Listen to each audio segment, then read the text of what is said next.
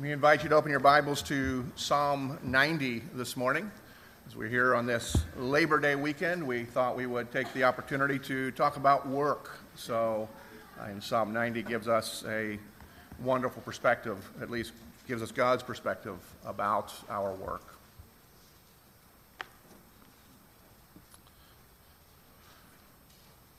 As you're turning there, let's go to the Lord in prayer.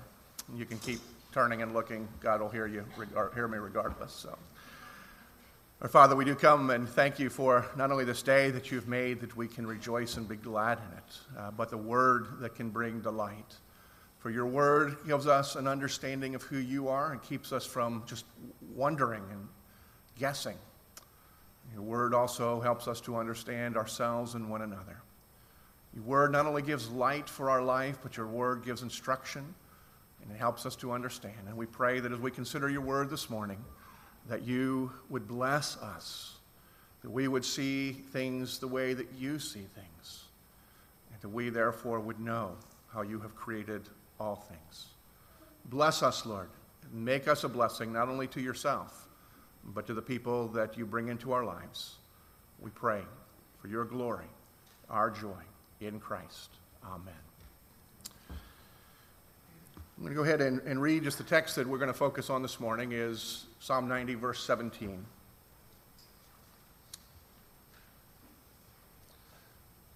Let the favor of the Lord our God be upon us, and establish the work of our hands upon us.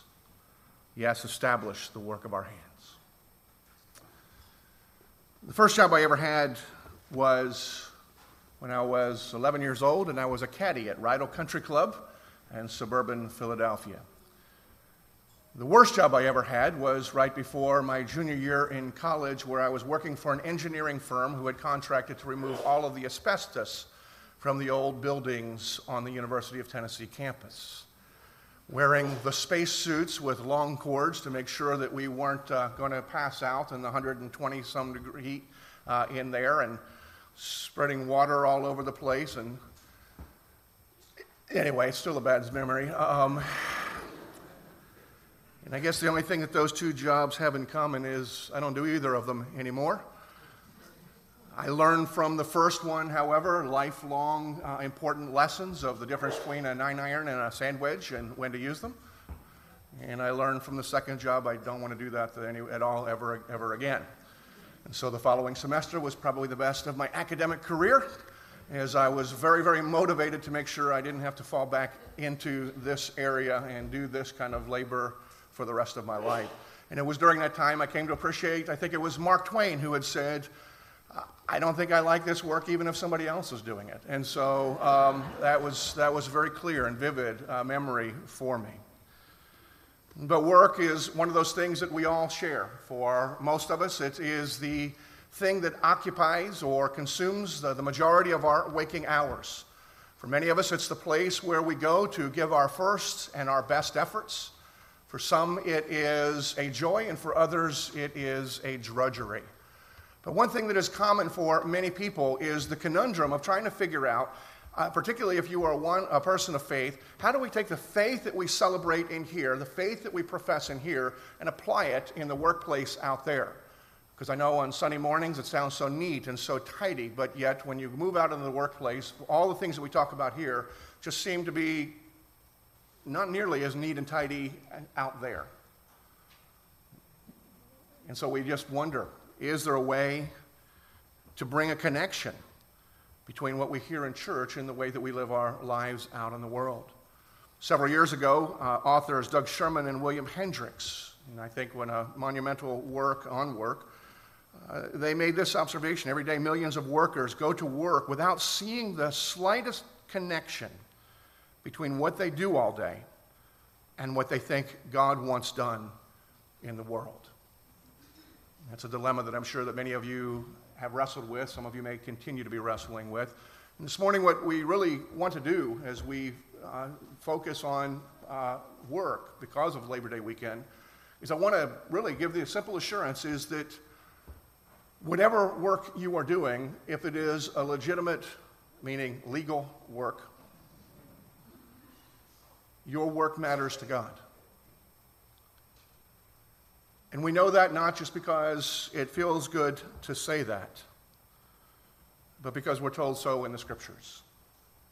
We're told so in the passage we read this morning.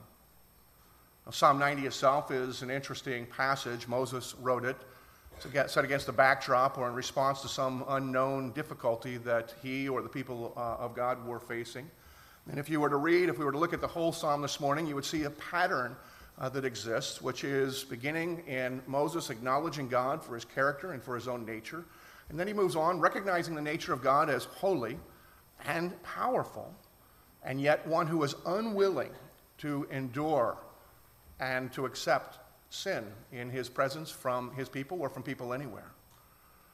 Then we see Moses making an appeal for the renewal of his people in every aspect of their lives, acknowledging that life is short, and yet life is blessed in God's presence. And then as he finishes in his prayer, he offers a particular prayer, bringing God into our work lives by the very words that we read. The Lord's favor be upon us. And how is God's favor to be upon us? Is that God would establish the work of our hands. So important that he prays it twice. God's favor is somehow connected to our work. And so as I look into that passage, it's what gives me the ability to be able to say with great confidence, God cares about your work. Your work matters to God. Because Moses in this passage is reminding us that the favor of God is somehow expressed. One of the ways it's expressed is through our work. And that Moses, and God inspiring him to do so, prays that God would be in our work in some way. Now, the work itself is interesting. The phrasing of here is significant as well, because it's established the work of our hands. The idea that he's saying work of our hands would indicate to me anyway that this is not the priestly work that we tend to think of as being spiritual work, because, well, quite frankly, most of the work that we do has nothing to do with our hands. For those of you who need things done with your hands, I can promise you I am not the one you want to call, unless the hands are used for holding things, in which case I'm pretty good. But if they're supposed to do anything, my hands do not work. I have no idea. And I don't think that's just new to me, but as God gives us, skills us, and gives us abilities, the work of the hands, as it would sound, seems to indicate somebody who is using their hands, doing something, accomplishing something. Somebody who's doing what some of you, looking at what I do, would refer to as real work. It's the real work that that is in view here. And yet God is involved, and Moses is saying God's favor is expressed through God's blessing, establishing your work. We also see the significance in the word our, at least I do, because our is both inclusive and personal. It's personal in the sense of it's a specific people that Moses is included in. It's whatever group he is, and obviously as the leader of the people of Israel, he's praying for God's people as a whole. But because he's praying for a number of different people and saying, establish our work, it suggests that there's asking for a blessing on a group of people, all of whom do different things, just as all of us do different things. And that reminds me that it doesn't matter what you do. If you are working in a legitimate field, doing legitimate labor, that your labor, your work, your career has both intrinsic and instrumental value. Now, what do I mean by your work has intrinsic value? And it's simply this, is that whatever job you have, whatever it is that you do, God values. It has value, even without regard to the utilitarian purposes, regardless of the outcome, regardless of the endeavor. The labor itself is valuable, is honored by God. Many of us tend not to think about work in this way, and if you grew up in a Christian church or a Christian culture, or whether in the church or just around the number of Christians, most of us just have this idea that work is somehow cursed.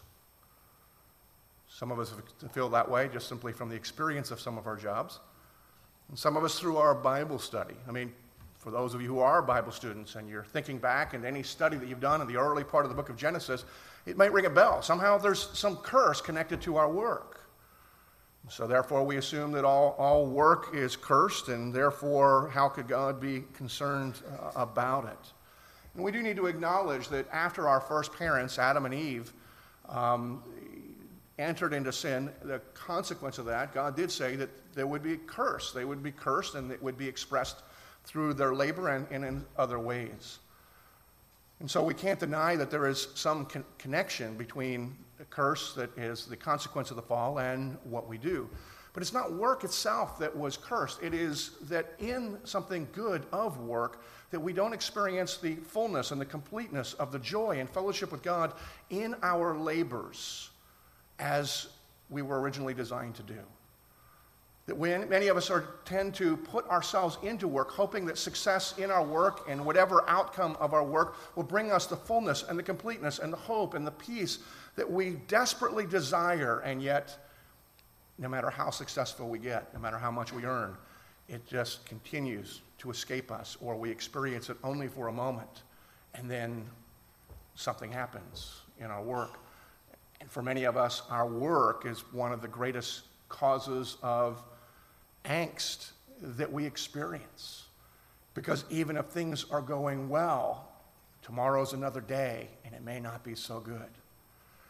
This is the aspect of curse that is involved with something that is good. But we need to realize this in terms of when I'm saying that the work itself is good, is the fact that work was not something that God sentenced us to as a consequence of the fall. Work was established even before the fall. Adam and Eve were working, and they had fellowship with God, and they had joy, and they had excitement. They had the fulfillment that we all long for in the work they have. And many of us in our work, many of us when we've had successes in our work, we've tasted that sense of fulfillment, that sense of excitement, that sense of joy, a sense of accomplishment that they were experiencing fully as they were laboring in fellowship with God, knowing that they were able to have the relationship with God in the work that God had set before them to do. And so while there is an aspect of curse related to our work, work itself is not the curse, because work predates the curse from Christian tradition. I think even more compelling argument to me that work itself is not cursed is the fact that the Scripture tells us over and over that God himself works. I mean, even if you look at the verse before what we looked at in verse 16, as part of the prayer that I think is actually related, I just didn't focus on it this morning.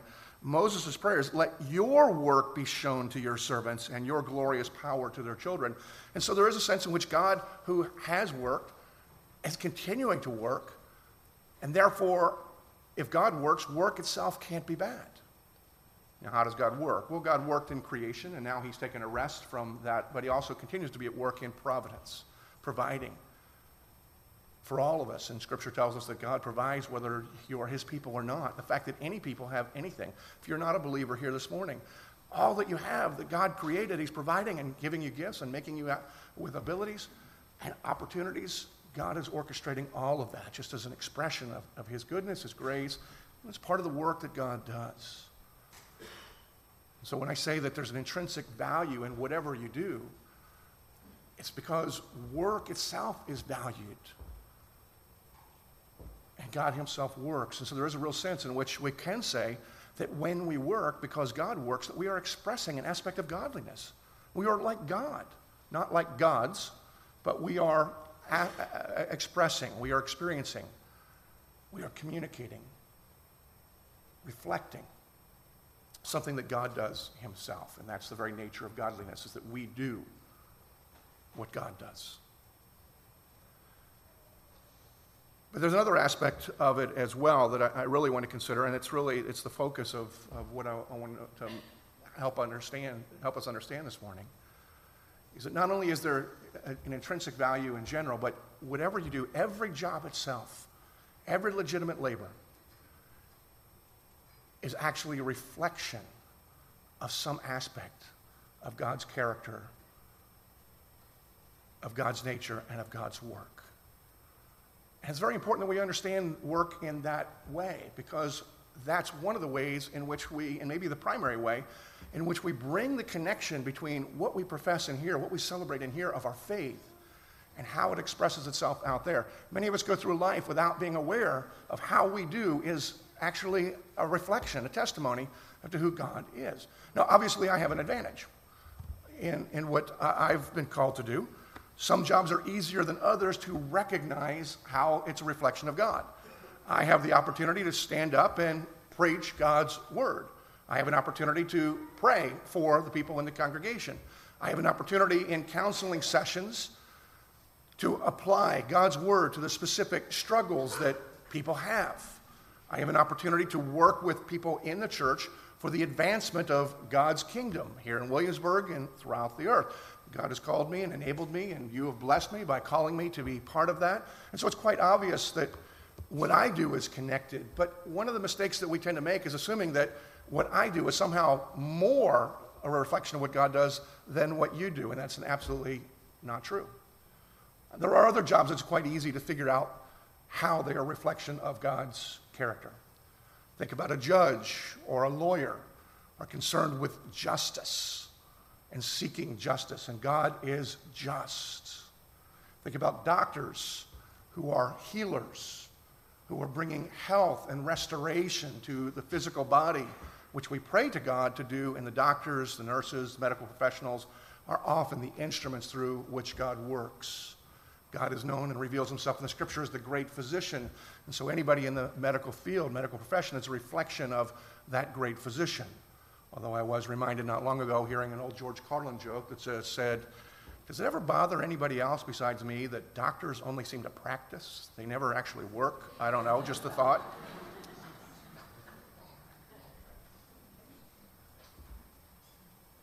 But it's obvious in those careers. But what about other things that are a little less obvious? I mean, what about the two jobs that I've already said that I had? I mean, I was a caddy, and I don't even know how you describe what I did. I took a chisel and a little water bottle and scraped the whole week. I mean, how in the world are those things somehow reflecting God's character and God's nature? In any career, in any job, there is complexity, but as I thought about it, just very simply this, as a caddy, I was carrying somebody else's burden. I mean, one of the great achievements that you have as an 11-year-old caddy is to turn 12 when you can do doubles. That means you carry a bag on each shoulder. And then when you're really accomplished at 13, sometimes you do a triple. Yeah. But you better hope that somebody's carrying a day bag, because those things get a little heavy after 18 holes. But God, through the person of Jesus Christ, has come and he has borne our burden, relieving us of it. And so even a job that seems to be simple that only kids tend to do, maybe not only kids, because some of those guys on the PGA Tour are making a fortune doing a kid's job. But the very nature of the job is you are bearing the burden, which is what God has done in the person of Christ. It is a beautiful declaration of God's character and of God's grace. How about the one who's chiseling and removing junk that only causes death from walls of a building? Well, our God has said that he is at work in making all things new. That which was once beautiful and glorious and life-giving has been corrupted and brings nothing but death. But he is at work even now in removing that which brings death and made a promise that one day it will be established and will again be glorious. And so even that mundane, horrible, awful job that I had to do, even in that, well, I didn't know it at the time, is a beautiful picture of what God is doing. And I don't know what all of you do. I know what most of you do, and if I was talking to you, but I don't have the time to go through what all of you do. But I mean, there are several things that we need to consider. If you're in the military, you are a protector, and God is our strength, our shield, our protector. And even the military is a good example of that as one aspect. But then you do something specific, and you need to consider that and think about, then what's my specific role within the military? How does this reflect God? And Ken, it's just too easy for you as a chaplain because then you move back into our world here, but others of you who have real jobs in the military and not just the ministry stuff. Teachers, you are ones who are proclaiming truth in whatever field that you are giving. Students, it's the same thing. You are pursuing truth. Our God is a God of truth. Artists and musicians, I stand amazed because they are constant reflections of beauty and creativity. I don't think there's a greater oxymoron than an atheistic artist. God has endowed you in wonderful ways that everybody can celebrate his creation, his beauty, and your whole life is poured into and is an expression of the very God who has blessed you. Well, what if you don't have a career? Many of you here have chosen the path of being just homemakers. How is that a reflection of the glory of God? How is God honored through that?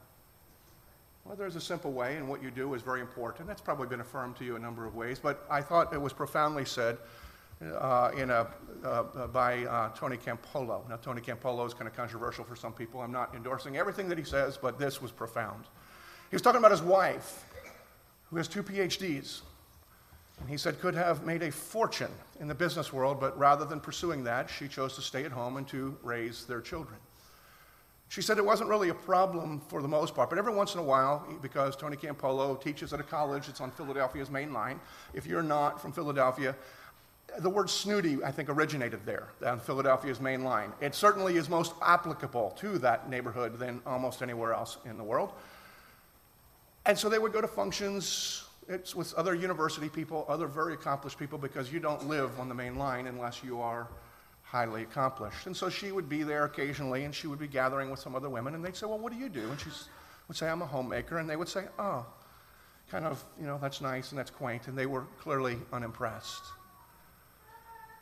So while she still was happy with the decision that she'd made, there was one time that somebody had come up and asked her, and what do you do? And her response was brilliant. She looked them directly in the eye, and she said, I am socializing 2 Homo sapiens and Judeo-Christian values so that they will eventually appropriate all the eschatological values and promises for an eternal destiny. And what do you do? And they kind of said, well, I'm just a neurosurgeon. That's, it's kind of, so we devalue what we do when we don't see what we do in light of the way that is a reflection of the character of God. And every one of you has a job. Some of you have retired from careers, but you continue to work. Even whether it's a hobby or you've given yourself fully to certain aspects of ministry or just simply helping and serving people, what we do, what we all do, in one way or another, is a reflection of the character of God, and we need to understand that in that way, what we do is valuable. Now, it's also true that every job, while it is a reflection of the character of God's character, every job, every career also has inherent challenges to our spiritual growth or to living in godliness. From a personal standpoint, I remember reading an article at one time that was titled The Perils of the Professional Holy. Now, there are many, many challenges, but I think 2 of the simplest ones that you probably would recognize in areas that you need to be praying, not only for me, but for all of us who do this, maybe especially for me, is the tendency for those who are in ministry to be not only self-righteous, but to have almost a God complex, feeling that you need us, as if God couldn't deliver otherwise, as if somehow we exist to supplement what the Savior does through our labor, through our prayers. Sometimes, as I've met with people, particularly when you're struggling in the hospital, I've kind of tongue-in-cheek confessed one of the real struggles that I have is that it makes me angry when I realize I'm not God. Not like angry and lashing out, but when there are people who are very, very sick, or the victims of some injustice, and it doesn't seem to be any way to reconcile it, at those moments, my feeble abilities to help are clearly not sufficient to bring a resolution in a way that I would like and in a way that you would like. And that bothers me. The benefit is I know that our God allows me to repent of my feeling of being needed more and not depending on him. And to be restored by realizing the love that he has and what he has entrusted to me. But what would seem to be the most easy job to grow in godliness is also filled with snares and traps. And every one of us, regardless of what we do, has some sort of built-in trap, which may be in one part of the curse, part of it's also living in a broken world where even that which is good gets warped and distorted. I remember hearing one minister who labored in an area where there was a lot of actors said that a young man who had come to him, who had become a new believer, and was very passionate about his faith, wanted to make sure he was living in a way that honors God, came and asked this pastor and said, now, I need to know what kind of roles I can take and what kind of roles I can't take. And this guy had worked in soap operas, and so apparently in some soap operas there are things that are less than godliness that are part of the storylines, I understand. And, he was asking, can I be an evil person? And if I am, how can I be good at being evil? And he's asking his questions, and the pastor said, I don't know. I never even thought about this. I don't even understand what it is that you do. And he began working through that with the actor and came to an understanding. I don't know what they necessarily came up with, but I thought it was interesting. I saw an interview with Denzel Washington, who is a passionate, faithful believer. And he was talking about that very issue, about whether or not, as an actor, he can take on roles of a villain or of an evil person. And he came to the conclusion, and apparently he's big enough now that he can put it in whatever contract that he has, is that he is free to take on the role of a villain because evil exists. And yet that when he takes on the role of the villain, it needs to be clear that evil is evil, and in the end, evil does not triumph, because in the end, evil does not triumph. There needs to be some consequence to the character that he plays, if it's an evil character, by the end of the movie, that he experiences the consequence that comes with being contrary to God's will. And so he has worked through that process of realizing that there are things that would cause us, or that we probably oughtn't do in our careers, but they're fairly common. But as those who want to live in light of the gospel of Jesus Christ, that we need to be thinking through what is the reflection. And he worked through this process and realized a way that he is able to do what he does, to do it incredibly well, get incredibly well paid for it, honor God, even if his action is not necessarily looking like we would think one who's honoring God in the moment. And all of us have that same opportunity. We need to be very aware that there are pitfalls with what we do. I have no idea, even if I know what you do, I have certainly not the expertise to be able to tell you what they are in your career. But I do think it's important that not only do you think about how your job reflects God, but what are the possible pitfalls. And one of the best ways to do that is to simply talk with other believers who do what you do, and see if together you can figure out what some of the pitfalls may be. Or to find somebody who is a mature believer who has done what you do for a much longer time. And if they haven't yet figured it out, but with their wisdom and their experience, they may be able to help you with it. But one of the things that we need to understand, and the primary thing that I want to make sure that we know, is that your job is not just something you do. It is something that intrinsically has value to God, and in doing it, you honor God and can actually experience the presence of God. And perhaps the best way is to be aware of all the ways in what you do is a reflection of God. But it also, what you do has what I'll call an instrumental value. And what I mean is God uses all of us as instruments to accomplish his purpose. We are the tools in the hands of the great artists. We are the instruments in the hands of the great maestro. And all of us do different things. All of us bring honor to him, and all of us are used to accomplish his purpose. And again, if you grew up in a conservative or an evangelical church or around it, that's not necessarily the way we tend to think of it. We know that we all can do something, and we all are responsible for the advancement of the kingdom and to bring glory to God. But there's this kind of this pecking order, isn't there? I mean, missionaries, they're the real heroes. And then the people who don't quite have the guts to go do that, but want to give themselves, they become pastors or other full-time Christian workers some way or another. And then there's the rest of you. And you're told, cough up the cash, and you support those who are the real workers in the kingdom, right? Isn't that how it's supposed to work? That was my understanding. That's not, well, let me rephrase it. That was my understanding I got over that long before I chose the pastor thing. So anyway, that's... And I support missionaries, nevertheless, just like us. So anyway, But let's get real. Missionaries do what they do not because they're extraordinary, but because they are following what God has called them to do. So what else should they do? The same is true for pastors. The same is true for architects and school teachers and homemakers.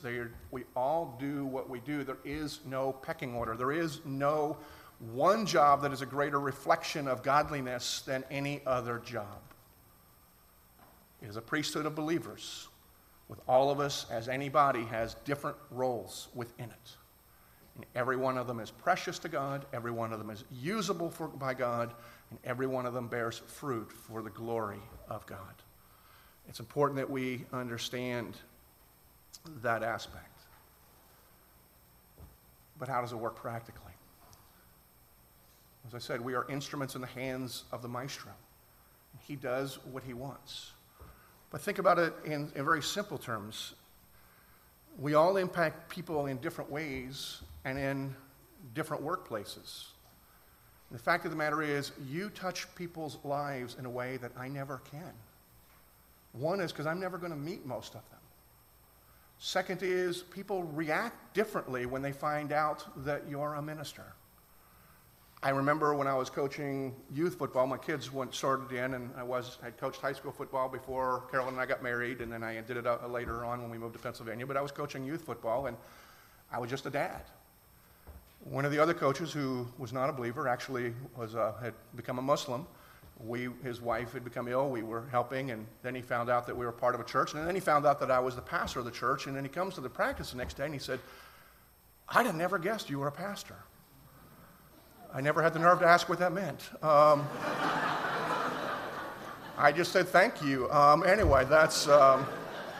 I take it I was just a normal good guy and not a pretentious, overbearing, whatever. He just didn't know me. But anyway, that's... But if you go someplace and you tell them you're a pastor, you're a missionary, that, behavior either comes on or you get rejected. You just don't get to know people. You know people in their real lives. And you carry the same message. And you wear the same hope. And you have the same spirit within you as is in every true minister of the gospel. And you, by living your life with integrity and humility and graciousness and compassion, have the opportunity to share in the lives of the people that God brings into your presence, into your workplace, in powerful, powerful ways. No different than what we hope to do as ministers of the gospel. That's probably the simplest and most practical aspect of the way that why everybody's important. If everybody did the same thing, then we would reach only a certain kind of population. And yet the fact that God has called us, equipped us, and provided opportunities for us all to do different things, it is all part of God's plan for His Great Commission. That is not just simply how much cash can we get and how quickly can we get Preston out of here. He's not here this morning, just in case you were wondering, he's preaching someplace else. But I'd have said it if he was here. But anyway, that's one of our objectives, is how quickly can we get him out of here. But that's not our whole thing. Our lives lived out day by day, moment by moment, recognizing that we honor God in everything that we do, and we are tools of God wherever it is that He's placed us, and He has placed us in this community, and He's placed us wherever it is that you work, simply so that you can be His tool to bless the people that you work with. He also blesses them through the work that you do, because every one of you serves God by doing what you do, recognizing Him. All of us, in one way or another, serve people in some way. Does some serve at greater levels than others? Well, last week, I guess I was thinking about this, but not in a direct way, but thinking about last Sunday for me, is we would, in our culture, tend to elevate the doctor over some other people. But as I was driving into church last Sunday morning, my fuel pump died while I was on the parkway. I really liked Tim Hutchison. I didn't care if I saw him. I valued a tow truck driver much more than I would ever value a physician at that point in time. All of us serve the needs and desires of somebody. And in so doing, we are carrying out God's commission if we recognize that in doing so, we are doing it for His glory. Every job that we have is vitally important. I'm just going to wrap up with this. I think we become conditioned too often to just simply do our work and hope that our life works. I hope that when we are that we would be a people who would consider how God has gifted us and how God will use us and how God is honored through us and by us, so that we wouldn't settle for lives that merely work, but so we would live lives that our work would allow our lives to sing. Because faithfulness in your labor, doing it to the glory of God, recognizing the presence and the reflection of God, allows your life to be a song to the God who's made you, who loves you, and who has redeemed us in Christ. May we think and rejoice at the brilliance and the mastery of our God. Let's pray. Father, we thank you for making us in your image and for your glory. Bless us, not only with jobs, but allow us to be blessings to you and to others through our jobs. That we, along with them, would give you all praise, that you are worthy to receive. May you be seen in what we do. May you be believed by we who do it. I pray in Jesus'